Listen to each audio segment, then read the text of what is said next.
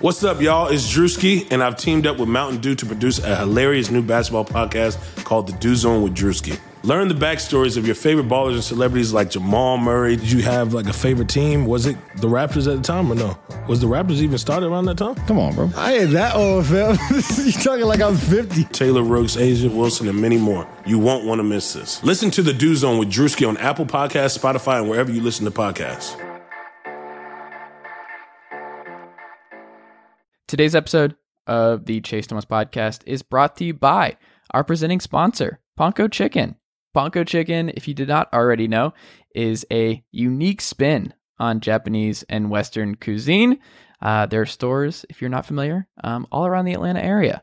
There's one in Marietta now. There's one in Buckhead. There's one in Chamblee. There's one in Midtown. They're popping up everywhere because Ponko is awesome and they're like family. So go check out Ponko if you have not already. It is the home of the award-winning Japanese American chicken tender. Just to brag on them a little bit more, they were Verizon's Super Bowl Live top-selling vendor, three-peat Taste of Atlanta award winner, Midtown Alliance Best Taste winner. They won all of the awards because Ponko is great and Ponko is delicious. So if you are in the Atlanta area and are looking to try something new and good and delicious, go check out Ponko Chicken today and tell them that I sent you over. Also, if you have not already, go check out chasethomaspodcast.com. It's where all of my episodes to all of my podcasts are, all of my writing that I do, more information on me and who I am, and why you should be listening to this podcast and reading my work and all of that great stuff. Go do that. Go to Chase Thomas Podcast today. If you're an Apple Podcast listener, go ahead and leave me 5 stars and a rating and a review. That's great. I need it. It helps the show continue to grow and all of that good stuff. You can listen on SoundCloud, Spotify, like I said, Apple, Google Play, everywhere where you can get your podcast. The Chase Thomas Podcast will be there. So go do that today. All right. I think that's everything. We can get into today's episode. Uncle Darren, let's go. The Chase Thomas podcast. My nephew needs me to record. See, I already hate it. I hate it. All right, welcome back to a Thursday afternoon edition of the Chase Thomas Podcast. I am now joined by Josh Mathews from Impact Wrestling. Josh, good afternoon, sir. How are you doing? I'm good, Chase. Thanks for having me, man. Thank you for being here. I have a lot of questions for you, but the first thing I want to start off with you right now is that you are lead commentator, play-by-play in Impact Wrestling, and you've been doing this for a while now. I want to kind of know, from transitioning to backstage interviewer and all the different things you were doing previously in your career, how comfortable are you now in the role as a lead play-by-play guy? Well, I think that I am completely comfortable in the role and so immersed in what we do here at Impact because it is also my day job, not just the commentary, but also, everything else that I do with the company, that it's very easy to sit down for me and to be able to call our show with relatively not a lot of prep work, not a lot of notes on our characters, on our talent, because, it is, almost like a 24/7, 7-day-a-week endeavor that we're all kind of a part of. So it's a lifestyle as well as a career choice. Well, you mentioned all the different things that you're involved with. So what else are you involved with behind the scenes in Impact? Well, my official title is Vice President of Operations, which is pretty vague and wide open. But it's dealing with, I get to work with every department in the company, which is pretty cool. Whether we're working on a new T-shirt, whether we're working on DVDs, whether we're working on the look and feel for our next pay-per-view, production, pre-production. Hey, we're getting ready to go do, Slammiversary in a couple of months. So we have a weekly production call and figuring out every logistic from seating maps to how the merch is going to look to really just being involved in the whole process. That I really, in WWE, you're a cog in the wheel and, you just do your thing and, you leave, right? And then, here it's just, we get the opportunity to do so much and to step into roles that, we perhaps wanted to try. And, you get the chance to do that here, which is very cool. Has your job changed at all since COVID-19? I mean, honestly, other than the shows not taking place as usual, not really. We're still calling the shows like we normally would. I take that back. We call the shows from ringside. We're calling the shows from home now. But other than that, and not being able to, I broke out my calendar today, and we should be getting ready to go to TV here soon, and that's obviously changed. But it's still kind of business as usual, and we've got a chance to sort of step back and do the things that we always talk about wanting to do. But there's just no time. So, Scott D'Amore and I have really, kind of thought, okay, what can we do that we wanted to do that we haven't done? It's like, who can we talk to about creating this or coming out with this product or whatever the case may be? And we've been really able to, over the last 2 weeks, have those conversations. And I think because of what's going on, we're going to get a chance to do the things that we want to do. And I'm being vague on purpose, but there are a lot of things that we've wanted to create that I think over the last couple of weeks, we've been able to kind of start that process. And I think that's my favorite thing about Impact right now is what I think you guys do really, really well is the introduction of characters and giving them these different identities and letting them just be extremely creative in what they want to do in their vision, whether it's from James Mitchell and the Havoc and all that kind of stuff, or the Deaners just hanging out, being rednecks and interrupting their neighbors. I think you do a very good job of giving wrestlers an opportunity to really showcase themselves and stand out from the rest of the pack. So I think that's cool, and I hope we get to see more of that in the coming weeks. In your estimation, what is the hardest part about being a play-by-play commentator that most professional wrestling fans would not be attuned to? That's a tough question. I mean, the hardest thing is driving. Well, the hardest thing is probably trying as hard as you can to make sure that the fans are understanding what these people on the screen are going through, what the athletes, there's a match next week's show between Rohit and Trey. It's in the opening round of the number one contenders tournament. And great promo from him this week. Yeah, Rohit's really coming into his own. I actually sent him a message this morning and told him how well I thought he was doing. And that match between Rohit and Trey that you're going to see Tuesday is sensational, and these guys are giving it their all for an opportunity that maybe somebody like a Rohit Raju or a Trey might not get to become number one contender for the world championship. And to me, that's the hardest thing. And when we're done, it's like, did we do enough? Did we, convey enough what these guys are going through? Are we using our words and the words the best that we can? And that's another thing that this pandemic has done for me really is working with my wife on commentary, and she's never done it before. She's very, very limited amount in what she's done. And we've done a lot of prep work. And she asked me the other day, are we doing this because I'm new and I said, no, this is what you do. If you have the time, when I was in WWE, I'd be the first person at the building every Tuesday for SmackDown and literally sitting, waiting for the guys to put the announce table together so that I could get to work. And then I would sit there literally until the doors opened, just prepping and going through the show segment by segment, making sure I had everything that needed to be said for that broadcast. So I told her, I said, you don't see me do that now because I just don't have time. When we're at TV, it's trying to get as many things done as possible. And I don't have the luxury to sit at the table all day and just do notes. So when she and I can wake up in the morning and have our morning coffee and kind of talk about hey, what do we do with Tasha Steelz? What's her character? Who is she? What can we say about her? These are new characters that are coming in that we want to do the best that we can. So they connect with the fans, and ultimately, that turns into a true connection, and people follow along.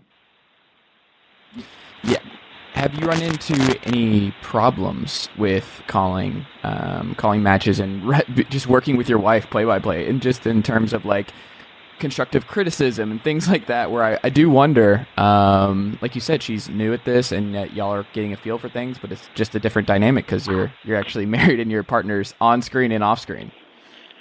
I mean, honestly, no. We've had a blast doing this together. I think she's done a great job. And, you know, other than the fact that we are also teachers to a first grader during this time, we are trying to do the other things that we need to do in our careers. She just had finals this week because she's wrapping up her college education and looking to, awesome, you know, where she's going. Yeah, and where she's going next in her career. Other than all of those things, no, but it's been, I told someone this the other day, I was messaging with one of the released WWE talents and we were catching up, and I said, you know, she and I have never been closer. Like this whole thing has kind of, you know, forced us to really, like, you know, I think a lot of people's relationships were put under a microscope during this time frame. And I think we've done a really great job of flourishing through. How has Impact changed over the years since you've been there? What have you noticed that, looking back now, you're like, wow, I can't believe this is what it looks like versus what it looked like then? It was just, I mean, this is no disrespect to when I first came here, because if I wasn't brought in by, you know, John Gaborik, and then, you know, had the relationship that I had with Dixie, and then continued that relationship onward with everyone else that came in, it was just messy, man. It was just, nobody knew kind of, you know, who did what. And it was just really like, Dixie may make a phone call to somebody about something, and it was literally like, you're just calling the wrong person to get this question answered. But shame on the person that she was calling, because they would try to make up an answer, right? Because it's like, oh, the boss is calling me, I'll just make something up, instead of like, hey, that's a so-and-so question, or that's a this person question. Like, and it just, things would just get so murky, and you know, you just didn't know who to call when what was going on. And it was tough, man. I'll be honest. When I first came here, and you know, because I wanted to be fully immersed, so I moved to Nashville from Connecticut and went to the office every day. And it was just, you know, I had two offers on the table when I left WWE, and TNA was literally the same day that I was released from WWE. I had an offer from TNA like 4 hours later. And then I was waiting out yeah, it was pretty cool, man. And then I was waiting out my no compete clause. And during that time frame, Lucha Underground started, and I had a conversation with them about going there, and ultimately decided to come to Nashville. You know, obviously I'm glad with the decision that I made, but I second guessed it quite a few times while I was there. I mean, that's human. It's you never know when you come to these forks in the road in your life, and you just wonder. But I would agree. I think between the two, you made the right decision. Rebellion, 2 nights. I very much enjoyed the show. It got a positive response from a lot of pro wrestling fans. What did you think of the show, and what stood out the most to you? I think as hard as everybody worked, that's what stands out to me. I thought the matches were really good. I thought that the guys really worked as hard as they could. I thought that our presentation of an empty arena was better than anybody else's presentation of an empty arena. And I thought that, you know, it was lit really nice. You know, that studio in Nashville is beautiful. And I just think that over everything, right? Like when you are checking boxes, it's like, okay, so how does it look? How are the talent performing? How does it sound? And then the matches that took place were outstanding. And, you know, that crew, like, we will remember that going and doing what we did, for the rest of our lives. Like, everybody that said, you know what, I'm going, everybody that thought about it and made the decision to go and to do this. Like, for me, it was like, you were going to have to fight me away with a stick. Like, there was no way I wasn't going to be a part of that. And then to watch, you know, my wife get the opportunity to produce matches and shine in that role. And the girls had extraordinary matches. And it was just something that, you know, I will, you know, we got home and Scott D'Amore and I jumped on the phone Easter Sunday and talked for over an hour about how proud we were. And then, to now be 3 or 4 weeks removed and everybody's in a good place. Everybody's happy, healthy, and all of that stuff. It's just, it's really cool that we were able to do that. Who would you consider right now when you're looking at the roster? Who would you consider the building blocks for this new era of Impact Wrestling?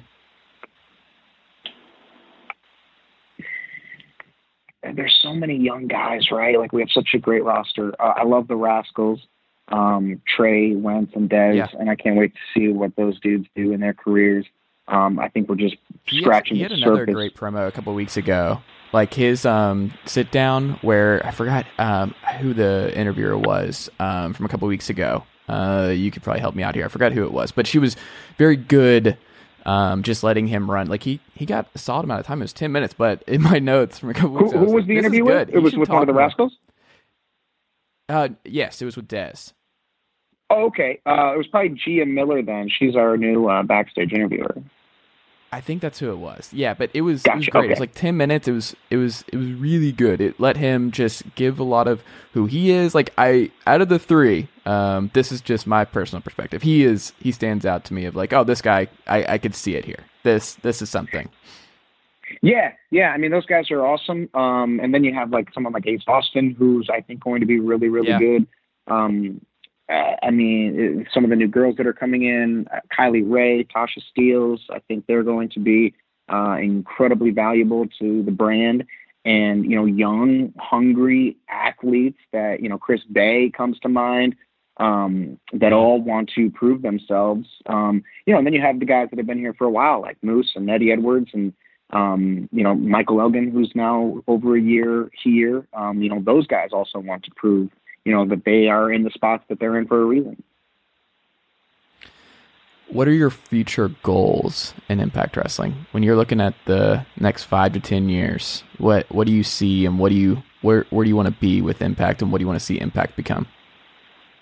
I mean, I just think we need to keep growing and keep taking the right steps, the appropriate steps, the not leaps and bounds, but, if you equate it to football, maybe we're moving the ball 4 or 5 yards on every play, and then taking the calculated risks when they need to be taken. But I think the roster is being built in an amazing way. I think that the way talent are being treated over the last 2 years has been phenomenal. I don't think that anybody could complain about how we treat talent or how they're dealt with.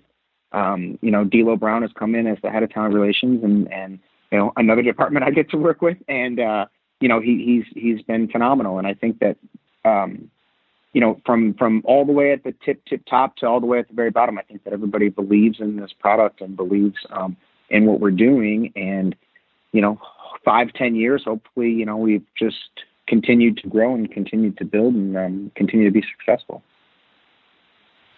Last question, and we'll wrap up here, Josh. You knew I was going to ask you this question. I'm sure there are certain things you can't say about this question, but I want to ask it anyway. Who would you like, of all the recent free agents that have come about in the last month or so, who would you like most, or do you think would fit most in Impact Wrestling?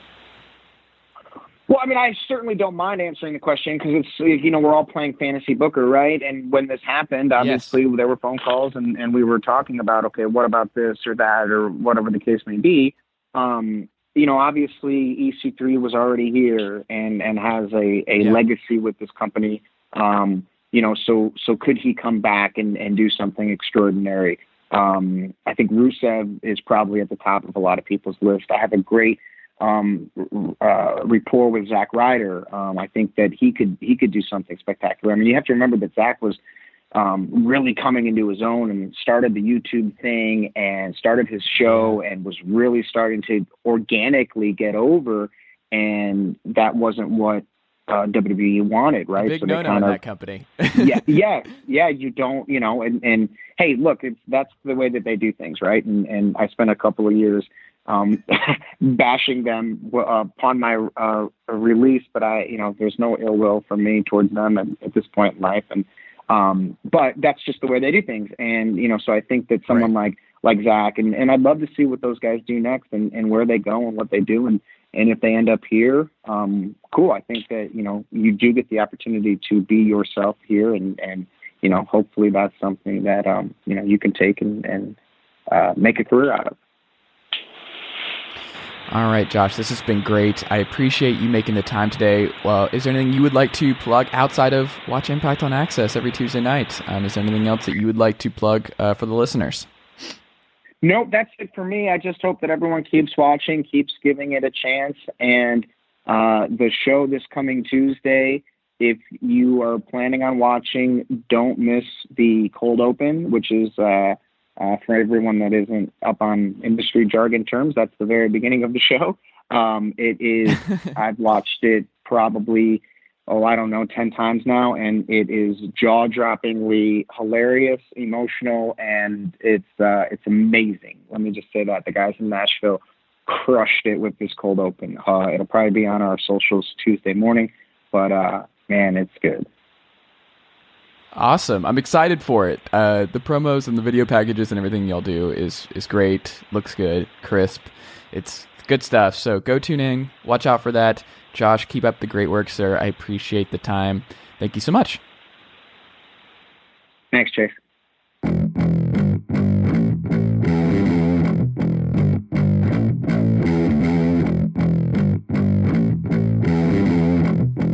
All right, we're back on this Thursday evening edition of the Chase Thomas Podcast. Trevor, Robb, out there in Edmonton, where I just imagine still covered in snow, ice. Everybody's freezing, wearing Connor McDavid jerseys. Do I have it right? Is that exactly how Edmonton is at this moment, Trevor? No snow, but definitely Connor McDavid jerseys everywhere. I'm looking at one right now in my closet. So, isn't it very Edmonton-y for them to finally be putting together a good team around Connor, and then the season just taken out from under them? Because Edmonton, they were average. They were actually average is okay right now for for the state of the Oilers and everything that goes on with that. The Oilers are just fascinating for a multitude of reasons, but McDavid in the playoffs would have been a nice thing. I mean, hopefully we still get it, and hopefully we get the NHL back. But it seems like that they're trending up, right?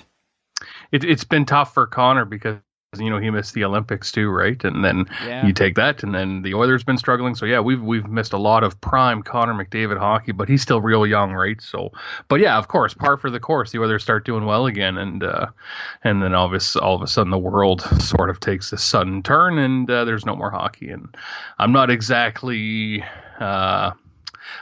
sure if it's going to come back right now. It's not looking likely, but we'll see. These things tend to move pretty fast. Well, it's also interesting because all these different leagues, based on who plays in their leagues, and hockey is different because of the foreign aspect, where some players are just gone. They went back home and getting them all back, and going to Sweden and Finland and wherever else. It's a little more complicated for the NHL to come back than it is for the NBA, where everybody. There's a handful in France and stuff like that, but by and large, the majority are still in America, but in hockey, it's a little bit different. It's a little bit more trickier. Well, there was even talks, actually, that Edmonton might be one of these host cities where they might finish out the season in just one of 5 cities. And Edmonton, because we have such a low count when it comes to COVID-19 here, even within Alberta has 2 major cities between Calgary and Edmonton. Calgary has borne the brunt of the virus so far. So Edmonton's kind of been a bit of one of those cities that maybe the NHL might look to, but it's kind of all up in the air still. Interesting. How excited are you about CM Punk returning on SmackDown as the mystery hacker? As the mystery hacker, man, it's great when the internet goes back to CM Punk rumors, because that's how you know things are normal again.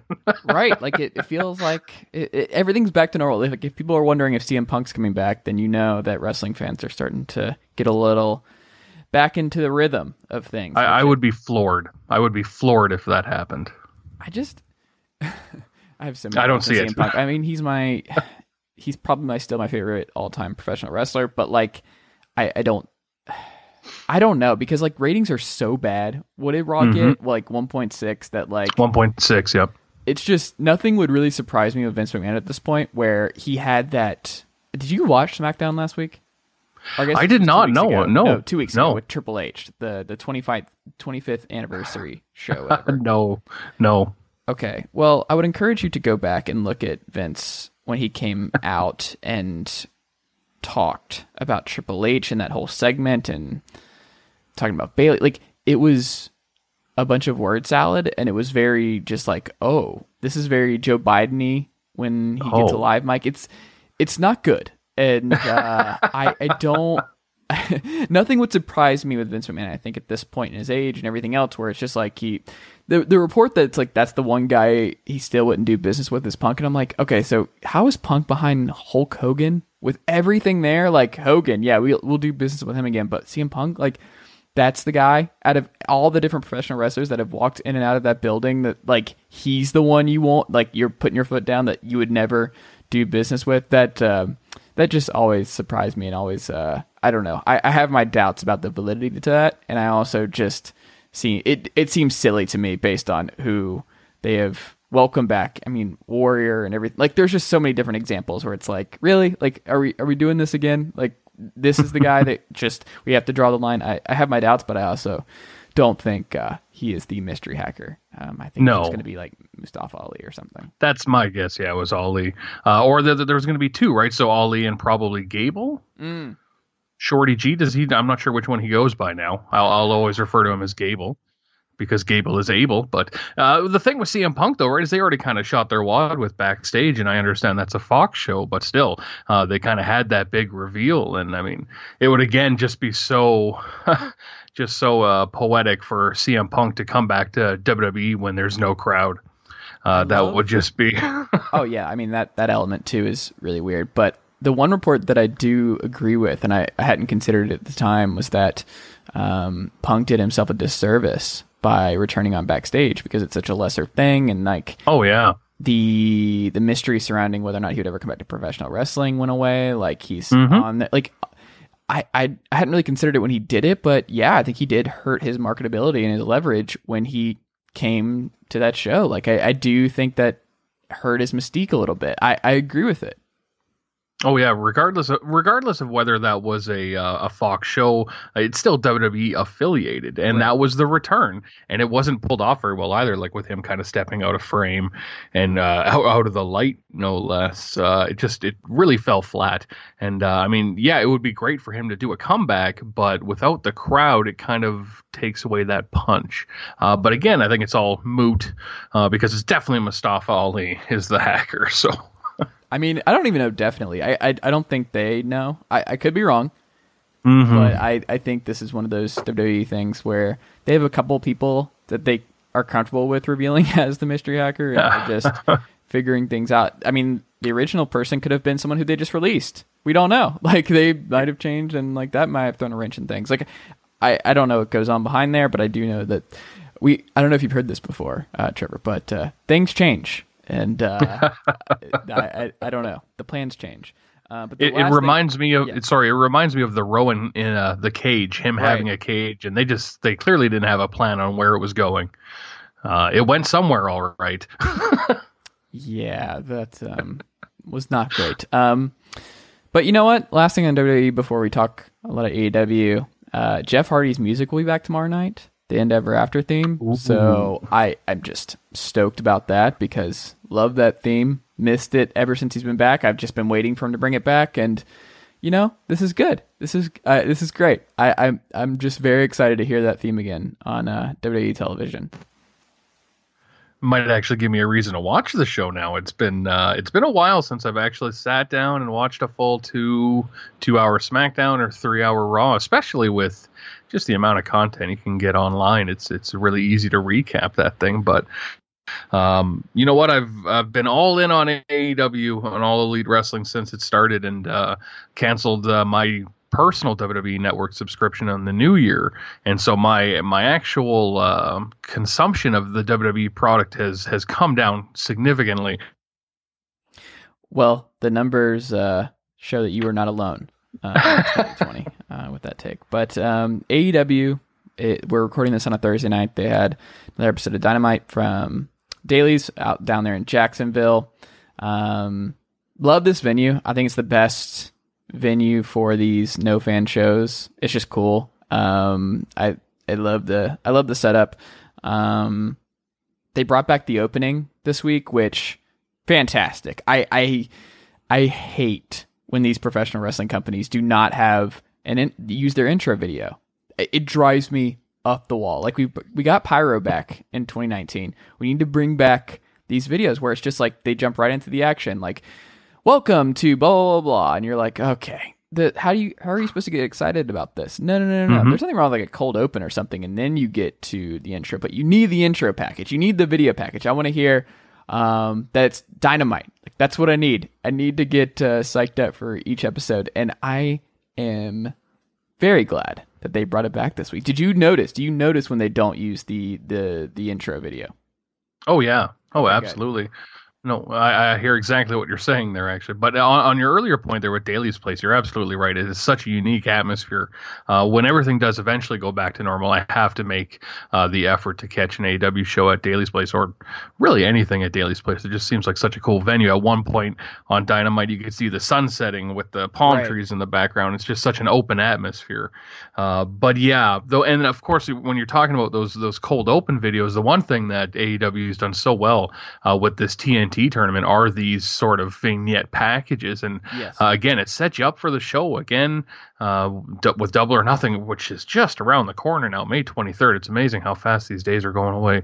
I guess regardless of whether you're at home or enjoying it, but it's crazy how fast this pay-per-view has come up, and yeah, the TNT tournament has just been so well put together, despite the fact that I don't know about you, Chase, but I think when the brackets first came out, it was you kind of knew where this was going. The Cody versus Lance storyline was very, very much embedded into this tournament, and yet they did such a good job of presenting it, and a little bit of doubt here and there in some of the matches, Sammy and Darby, even Darby and Cody, some doubt there, but for the most part, they've just done such a great job of putting together this tournament, despite the fact that you kind of knew where it was going. So I've really enjoyed it.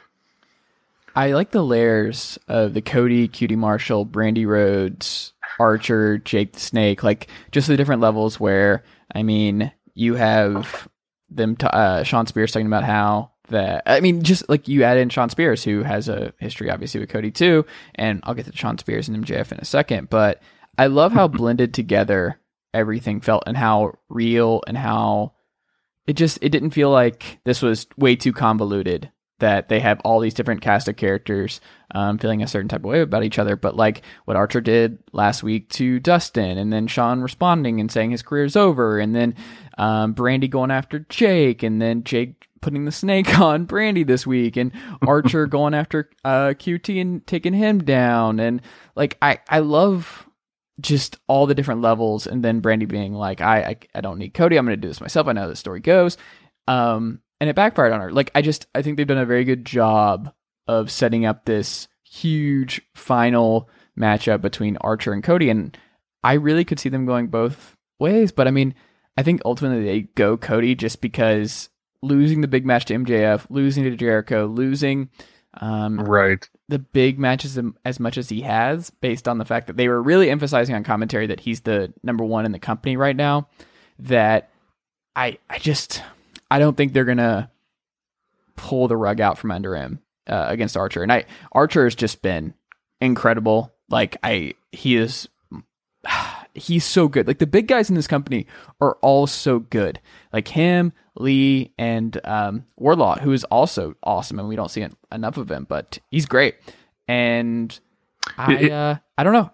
I think they could go either way, but I'm leaning Cody because it's going to be so hard to get him back up to this level of momentum if you have him lose to Archer here and lose the big one for the secondary title. I don't think you can do that.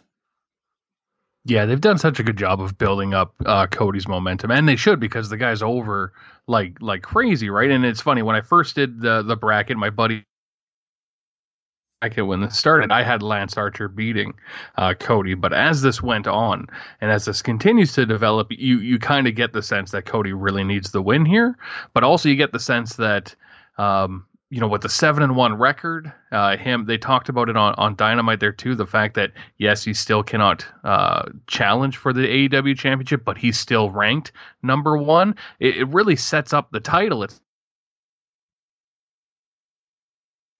not in the world title picture, right? So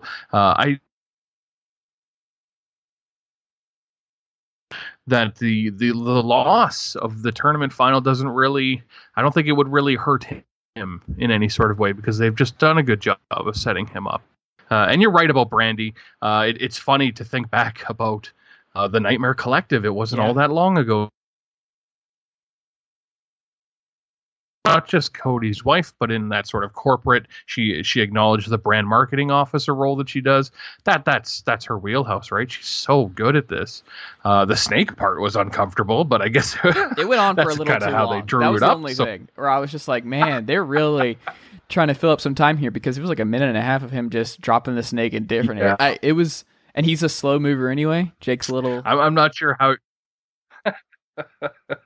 Well, there's a lot of talk about whether Jake should be there or not to begin with, given his age, and there was a lot of talk about that with Jim Ross too. But I just felt like bringing back the snake and just adding just a little bit more stakes to that match, just really drives home how important that first TNT title should be. Yeah, I need a hawk for Archer. I need for him to learn how to. I don't know what you call a person who a handler who has a hawk handler. Can we do that? Is that the correct verbiage to describe someone who can use a hawk like that? I don't know what to call that person, but I'm not sure. That would be cool. We need to bring a hawk for him. But he's also just great, and I also just like the line of "Don't be with people you don't know" from Brandy, where it was just very serious, and like this is a much better version of Brandy than Nightmare Collective and the other stuff where it was bad. But also AEW deserves credit for just dropping stuff when it doesn't work, just realizing, okay, we tried it, didn't work, we're pulling back on this. Like this is just not something that is going to work long term. We're like, whatever, we learned our lesson. And a lot of companies don't do that. They're just like, nope, we're going to be stubborn. This is something we want to get over, and this is something that we believe in. And Brandy was getting a lot of time and a lot of opportunities early on to try and get the Nightmare Collective over, and it just wasn't. And they finally moved on, and things changed, which is good. We never have to revisit it, never talk about it again, never do any of that.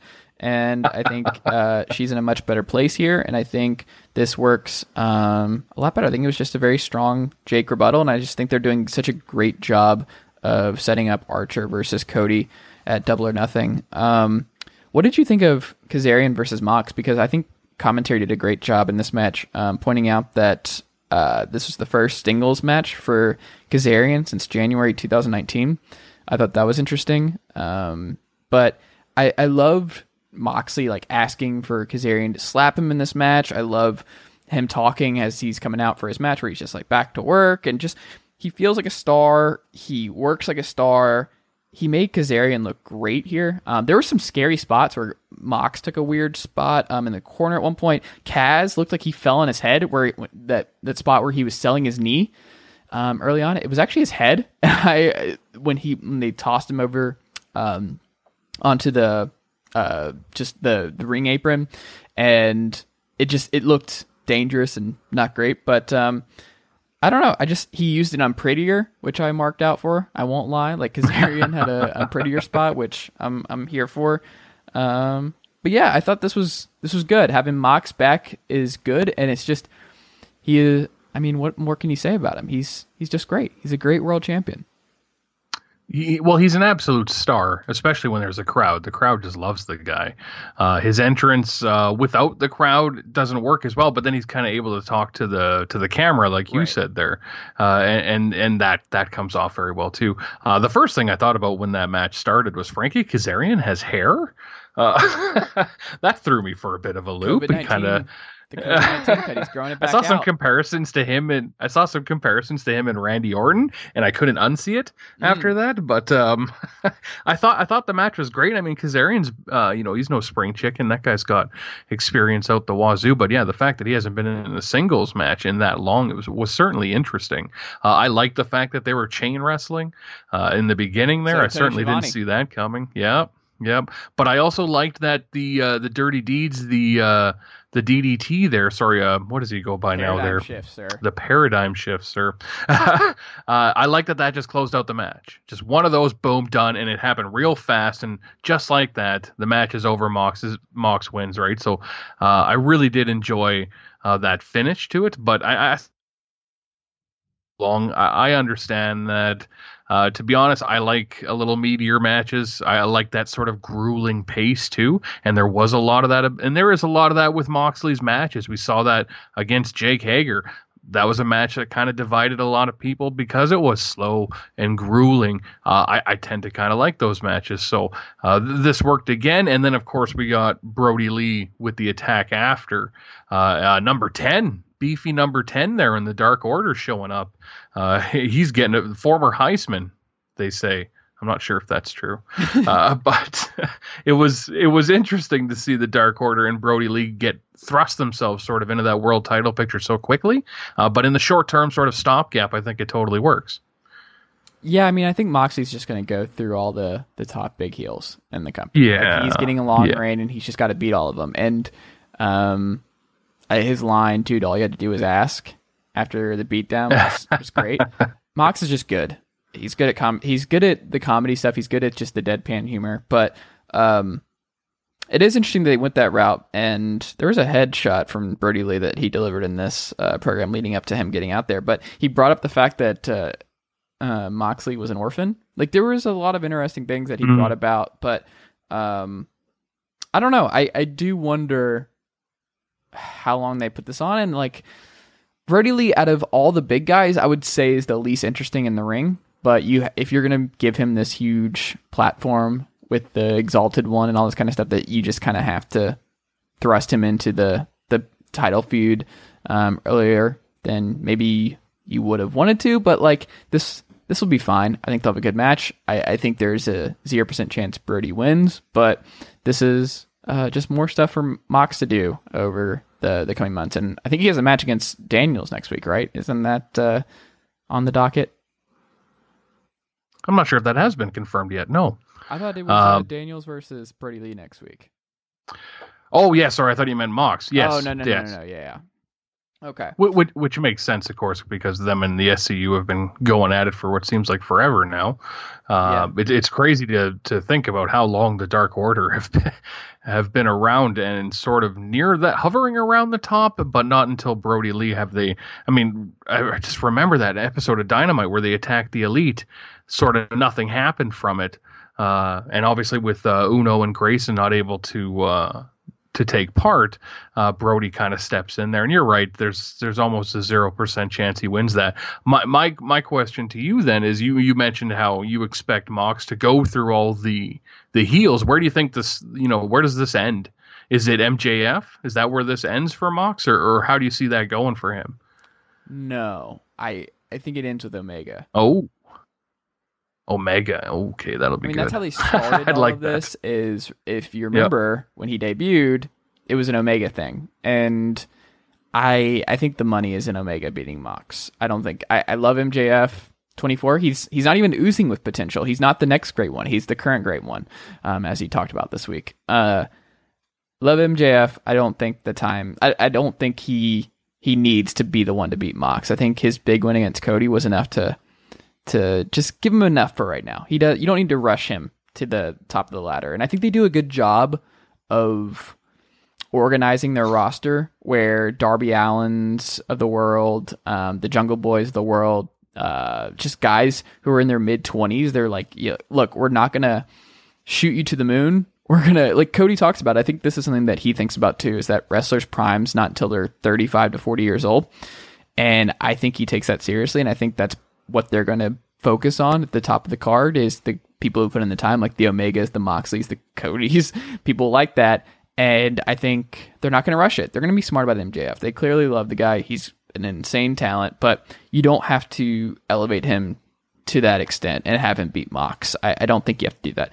And I just think the money is in a huge 30-minute standoff between Mox and Omega. But my guess would be the final payoff is the person to take Mox's title would be Omega.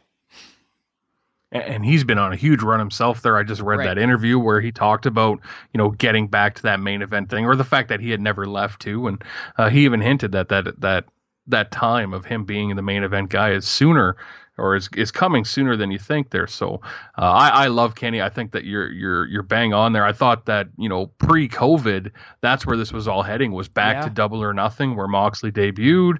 Bring back the poker chips, baby. Let's get them back up on there. But obviously things got thrown for a bit of a loop, and this is where we are. But I think that's bang on. I saw a lot of people saying that it was going to be MJF. I think you're right.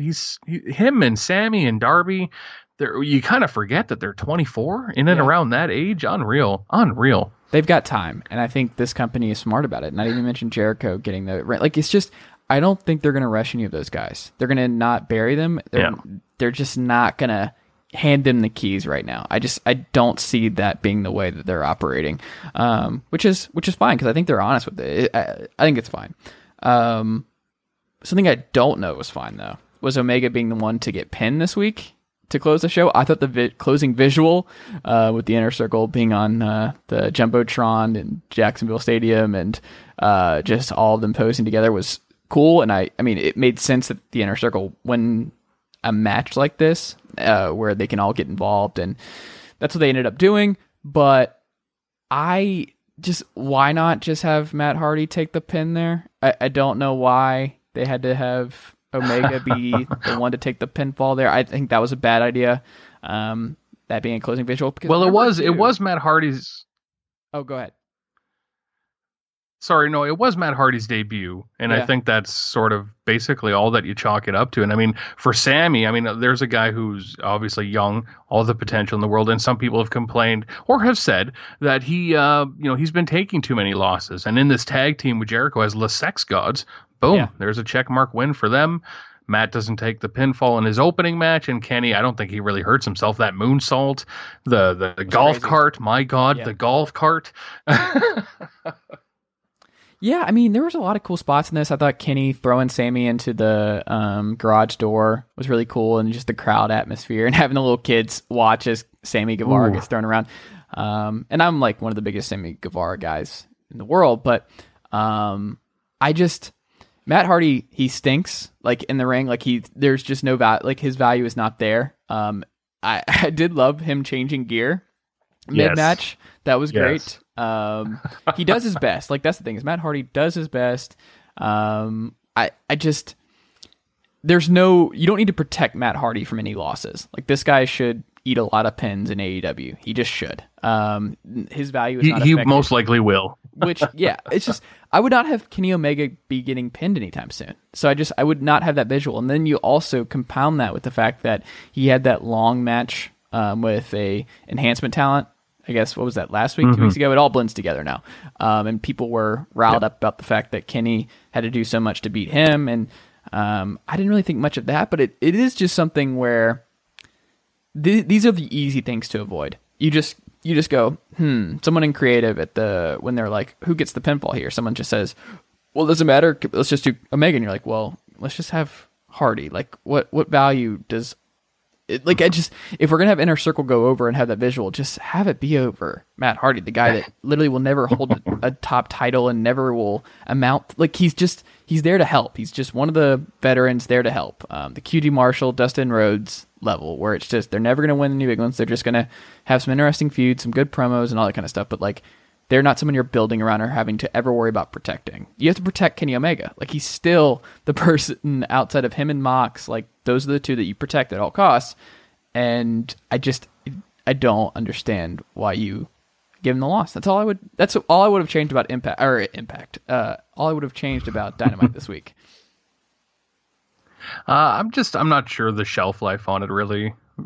I mean, at the end of the day, I've totally forgot who took that pinfall. By the end of it, all I remembered was the inner circle flipping off the camera in the football stadium, and of course the golf cart. But no, I understand what you're saying. I'm not sure Matt Hardy is on the level of QT Marshall, though. That's not, or Marshall. You're right. QT Marshall's a better wrestler than Matt Hardy in 2020. You're killing me. Well, I mean, he's in great shape. He doesn't move as well as he used to, but his drama, his theater is just top notch, right? So it makes it a bit of a draw. I understand that Damascus as a character or broken Matt Hardy can be a bit much, which is why I like that he's sort of blended in the Matt Hardy character. He was even like extreme for whatever reason for halfway through the match. I love that he was changing costumes. So I'm not sure that he's ever going to be that. That was great. Yes, that was great. I love that Jericho whipped out a bag of ice and smashed it over his head. Yeah. Everything about that match, and it escalated in such a way that, by the time the golf cart and the moonsault from Kenny, like, it's just such a memorable match, though the pinfall just sort of falls to the wayside. Yeah, it probably is how it is for most people. I'm alone there. My favorite thing in my notes from this show was I thought Shawn Spears and MJF have really good chemistry. Like, them on screen together, they work. And I hope they do something with them. And I think Shawn is he's good. And I think he can do more with this company. I enjoyed it. Like, MJF looking at him, you're great, man. And then just like making a face because like Shawn just talking about his time in AEW and all this kind of stuff. And MJF just pretending that he's on his side, but also just like Shawn's been kind of a loser in AEW and as one big one. And then just the chairman stuff feels like forever ago. And Shawn thinks that MJF's his boy and all this kind of stuff. But like MJF is just incredible. Everything about MJF, he had 2 promos here. Like his spit take when he found out he had a match at Double or Nothing and losing it at Tony. And everything about it is just great. Like MJF and Shawn, give them more promo time, and I think, you know what, make him a tag team, or let him another mini stable. Like we have Death Triangle with Lucha Bros and Pac. Let's get Wardlaw, MJF, and Shawn Spears. Let's get them in a triangle. There we go. Why not? Let's do it. Like, they're great. No, I love it. I think it's great. It was just one of those things again that just sort of born out of circumstance, right? Like it all sort of started there when the pandemic first hit and the no fans thing started, and it was MJF and Shawn Spears gambling ringside and just sort of stealing the show for that episode of Dynamite, right? And I mean, yeah, you're right. The every single stable, 3-man stable seems to be a thing here in AEW, so that would totally make sense. But I mean, hey, Shawn Spears was looking for a tag partner already. I enjoyed those skits, actually. I'm assuming that's all done here. I was actually kind of surprised to see him going after Cody again, but then again, I did sense. Like it. I thought the promo was good. Yeah, it totally does. And he has kind of come and gone a little bit, but as the pandemic and the roster has shrunk a little bit, and they have leaned on him quite a bit. He's been on a lot of episodes of Dark and Dynamite, and he's really good. He's always been really good, but this sort of heelish, jerkish attitude and persona he's taken on with MJF fits perfectly, and Wardlow just kind of standing there. But he can work. Tough. Wardlow has a lot to offer. That dude's good. He is a good professional wrestler. I enjoy Wardlow. I enjoy the move that he does. I love his music. It's a banger of a song. True. When he comes out there, that gets me going. So I'd like to see him work a little longer, but in the meantime, just keep feeding him jobbers. I'll watch him toss them around all day. That's fine. Yeah, him, Archer. I don't get tired of it. Like both of them. Yeah, no, fine. Machines. They're great. MJF, we also learned is a lefty. This week. Did not realize that. And I'm a lefty, so I'm already Of course he is, though, yeah. I love it. He's a lefty, he's holding it, and I was like, oh man, I'm all in. I was already all in on MJF, but now I'm even more so because he was holding his glass of wine, his goblet of wine with his left hand. And then the chair change was just great. Like it looked ridiculous, but putting on the new throne versus his just little chair before was just a nice little touch. Everything about MJF and the way they book him and the way they just hand him a microphone and are just like, you know what? Go do your thing. and he always knocks it out of the park. Like, that guy is just, he's money in that line of just being the big thing instead of the next big thing is great. Like, everything he does, he touches turns to gold. So I'm a big fan. What are you most looking forward to at Double or Nothing? On the card right now, as it stands, what are you most excited about? Honestly, it has to be that TNT title match. Yeah. Cody and Lance has been one of the best built matches we've seen here. They announced that ladder match for a number one contendership spot. Oh, yes. Anytime you get to see a ladder match, that's a train wreck I'm signing up for. But yeah, no, Cody and Lance has just been such a well-built angle. And again, we talked about it at the start of the show here. This was something that you knew was going to happen. It was preordained, and yet they did such a good job with it that I want to see it. And I mean, it isn't to run down any of the other matches, but so far, this is definitely the one that's caught my eye the most.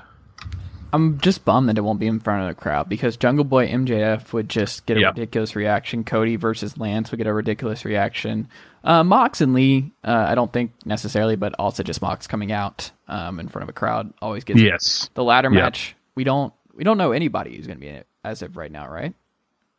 No, not at all. And that's just going to add to the intrigue there. But yeah, anytime you mentioned the Lucha Bros and Pac there, and man, I can't believe how much I miss those guys because that sort of match would be perfect for them. But I'm not sure again if with travel restrictions if that's even possible. So it's tough. Yeah, it sucks. And they mentioned Young Bucks and Page, and I like that they're not running from the COVID realities. I appreciate. Yeah, no, they talk about it. Yeah, that's good. Just being transparent, I think, is better for fans. The only thing that's not on this card yet is the women's title match, and Nyla Rose had another squash this week. It seems like she's going to get a long reign, but you know what they did such a great job of was moonlighting who the most intriguing prospects are right now. Like Rio just feels like she's just out of the picture altogether. But like Hikaru Shida, she is. Yeah, I very much enjoy. Statlander had her ups and downs since coming over, but she's talented. Penelope Ford finally now getting in the mix, and she's got a lot of Liv Morgan energy. I think that could work for them. And she's just very different than what else they have. And then Dr. Britt Baker has just been such a great heel.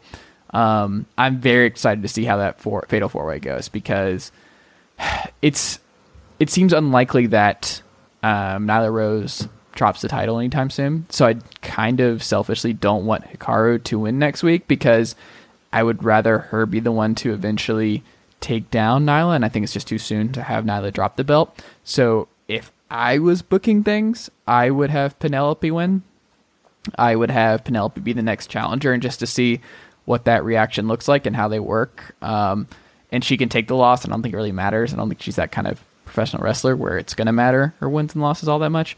But I don't know. I think it's going to be interesting to see how those four work. And another time where it's just like I wish the crowd was going to be in effect because I would love to see the different reactions between the four of them and how the crowd would have gone that with whoever wins it. So it's unfortunate, but I'm excited about the match itself.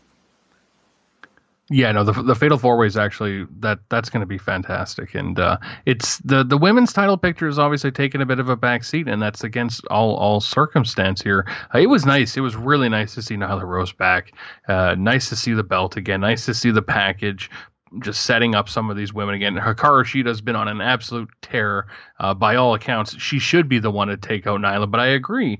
I mean, May 23rd is just around the corner. It does seem a little soon for Nyla, who just feels like she's just coming back now. And as far as that squash match goes, that was a good squash match. I enjoyed every bit of that, actually. So, but yeah, I mean, Statlander would also work too. I think Penelope Ford's a good pick too. They would also put on a really entertaining match, either one of them. But yeah, they finally kind of had some more people in the building, and I felt like between this match and then what they set up with Brandy and Britt too, they were finally able to get a couple more storylines going on the women's side, which has definitely been lacking without a champion, right? And it was just such a relief and breath of fresh air to see that back on Dynamite again. Absolutely. Yeah. All right, man. Well, this has been great. Is there anything else you would like to plug before we get out of here tonight? No. I got nothing to plug these days, man.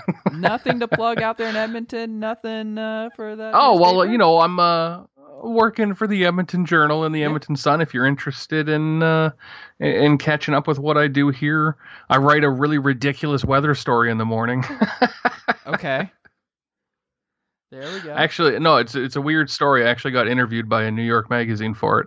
It was just one of these weird things that goes viral in Edmonton because the weather here, that's all anybody talks about, right? So It's just cold. We just assume it's just like Hoth from Star Wars. That's... Oh no. It's all over the place, man. You have no idea. I believe you. You're there, but that doesn't mean that's not how I'm going to think of. Like, if it could be mid-July and someone's like, I wonder what Edmonton's like, and be like, probably frozen. Honestly, probably frozen. We're lucky right now. We've completely avoided wildfire season, but we're told it's still coming. So it's not good. It's never good. Well, fingers crossed that it does not get like that. And yes, we get a little bit of a break. But Trevor, this has been great. I appreciate you making the time tonight. We can follow you on Twitter at TrevorRobb_, and we can keep up with your weather reports, the Edmonton Journal and the Edmonton Sun, and all that great stuff. Trevor, thank you so much. Stay safe, and we'll have to do this again soon. Yeah, man. Thanks for having me. All right, that'll do it for today's episode of the Chase Thomas Podcast.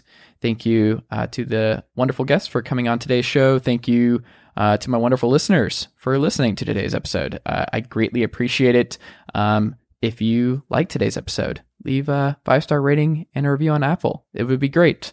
It helps the show continue to grow, and I would very much appreciate it. You can also support the show on Patreon by going to patreon.com/ChaseThomasWriter.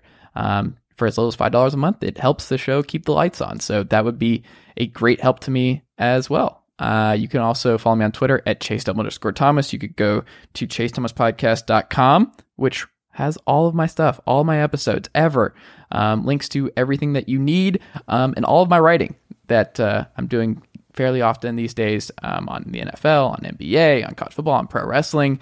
I write about everything. I write a lot. So go read me on that front. So if you're not tired of listening to me, you can also read me. So that's awesome. But I think that's enough self-promotion from me for one episode. I hope you continue listening. That would be great. And I will talk to you all again very soon. Thanks, guys.